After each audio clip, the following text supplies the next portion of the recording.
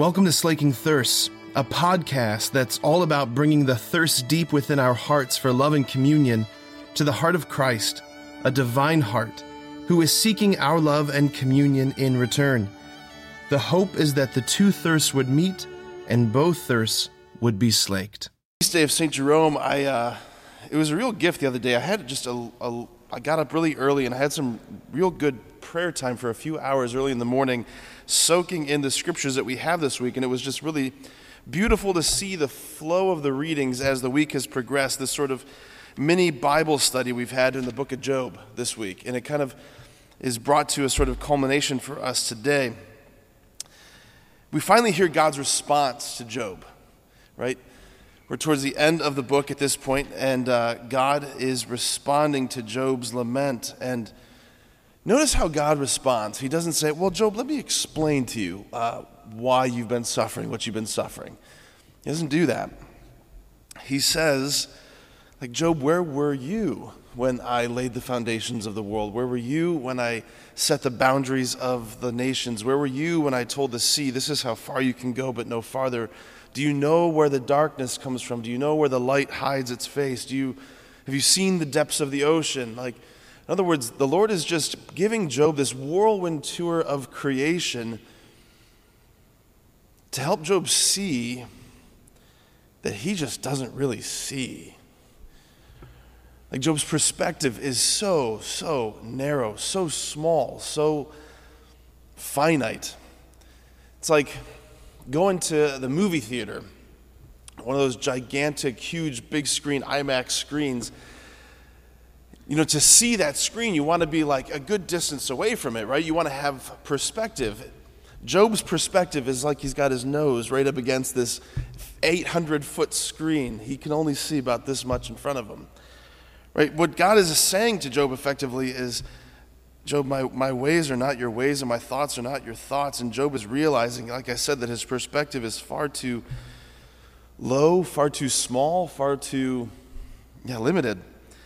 I also think it's so beautiful and just so interesting, the psalm that the church gives us today to contemplate, right? We've had for the past few days Psalm 88, right? The psalm of lament.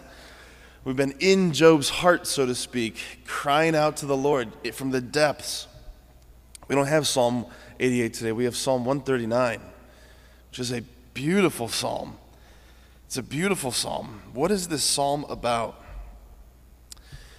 It's a recognition of, like, I can't run from the Lord. It's a recognition that God is everywhere, and he's pressing in upon me. I cannot run from him. He's in and through everything, that God is conspiring against me, not to bring about my destruction and downfall, but he's trying to bring about my greatest good and my greatest flourishing. It's this sort of like putting down the arms, like the sinner who's finally recognizing, I surrender.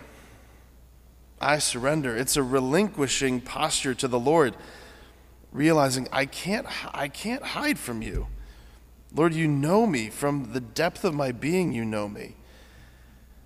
Like, somehow God, like, in and through all the vicissitudes of my life, in and all through all the things that I experience, including the greatest tragedies, including the greatest losses, including the greatest traumas and all of that, that God has been at work and is at work in all of it.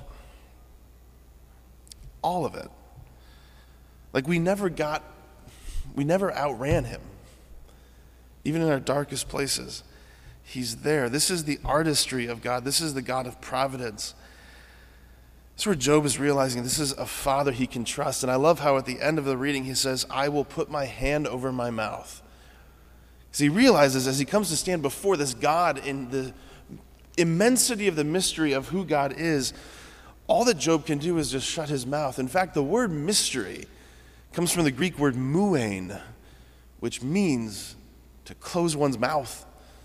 Like, before the mystery of God who brings about life from death, the God who's probing me from the depth of my being in my own mother's womb, the God who allows me to be plunged into suffering, but only because it's bringing about some great good. I don't understand this mystery. The God who fashions the depths of the oceans, the God who hangs the stars in the sky, all that I can do in my limited perspective is just close my mouth before the mystery. Before the mystery. Friends, this is an invitation again, as always, to trust. Faith is not mere intellectual assent. It's entrustment. Again, that's why Jesus, to St. Faustina, had her write at the bottom of the image, Jesus, I trust in you. I trust in you. I trust in your providence. I trust in the working of your love in my life. I trust that even in the worst, even in the darkest, you're doing something. You're doing something.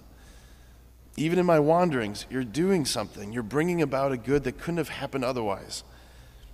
This is the posture of the child. This is the posture of the disciple. And may this be our posture today. Amen.